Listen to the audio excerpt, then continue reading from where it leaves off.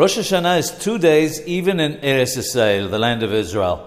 The reason is that at the time when the Beit HaMikdash, the temple, stood, Rosh Hashanah was sometimes 2 days. This occurred when the witnesses who were required to sanctify the new moon in order to set the date for the first of the month would sometimes get delayed and come to bring their testimony only after Mincha time or later. In the Sha'ar HaKavanot, the Arizal gives a Kabbalistic reason why Rosh Hashanah is 2 days in the land of Israel today, unlike other Yamim Tovim.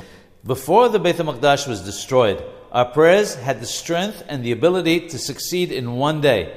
And if it were not for the fact that the witnesses would sometimes arrive late, Rosh Hashanah would be for 1 day only.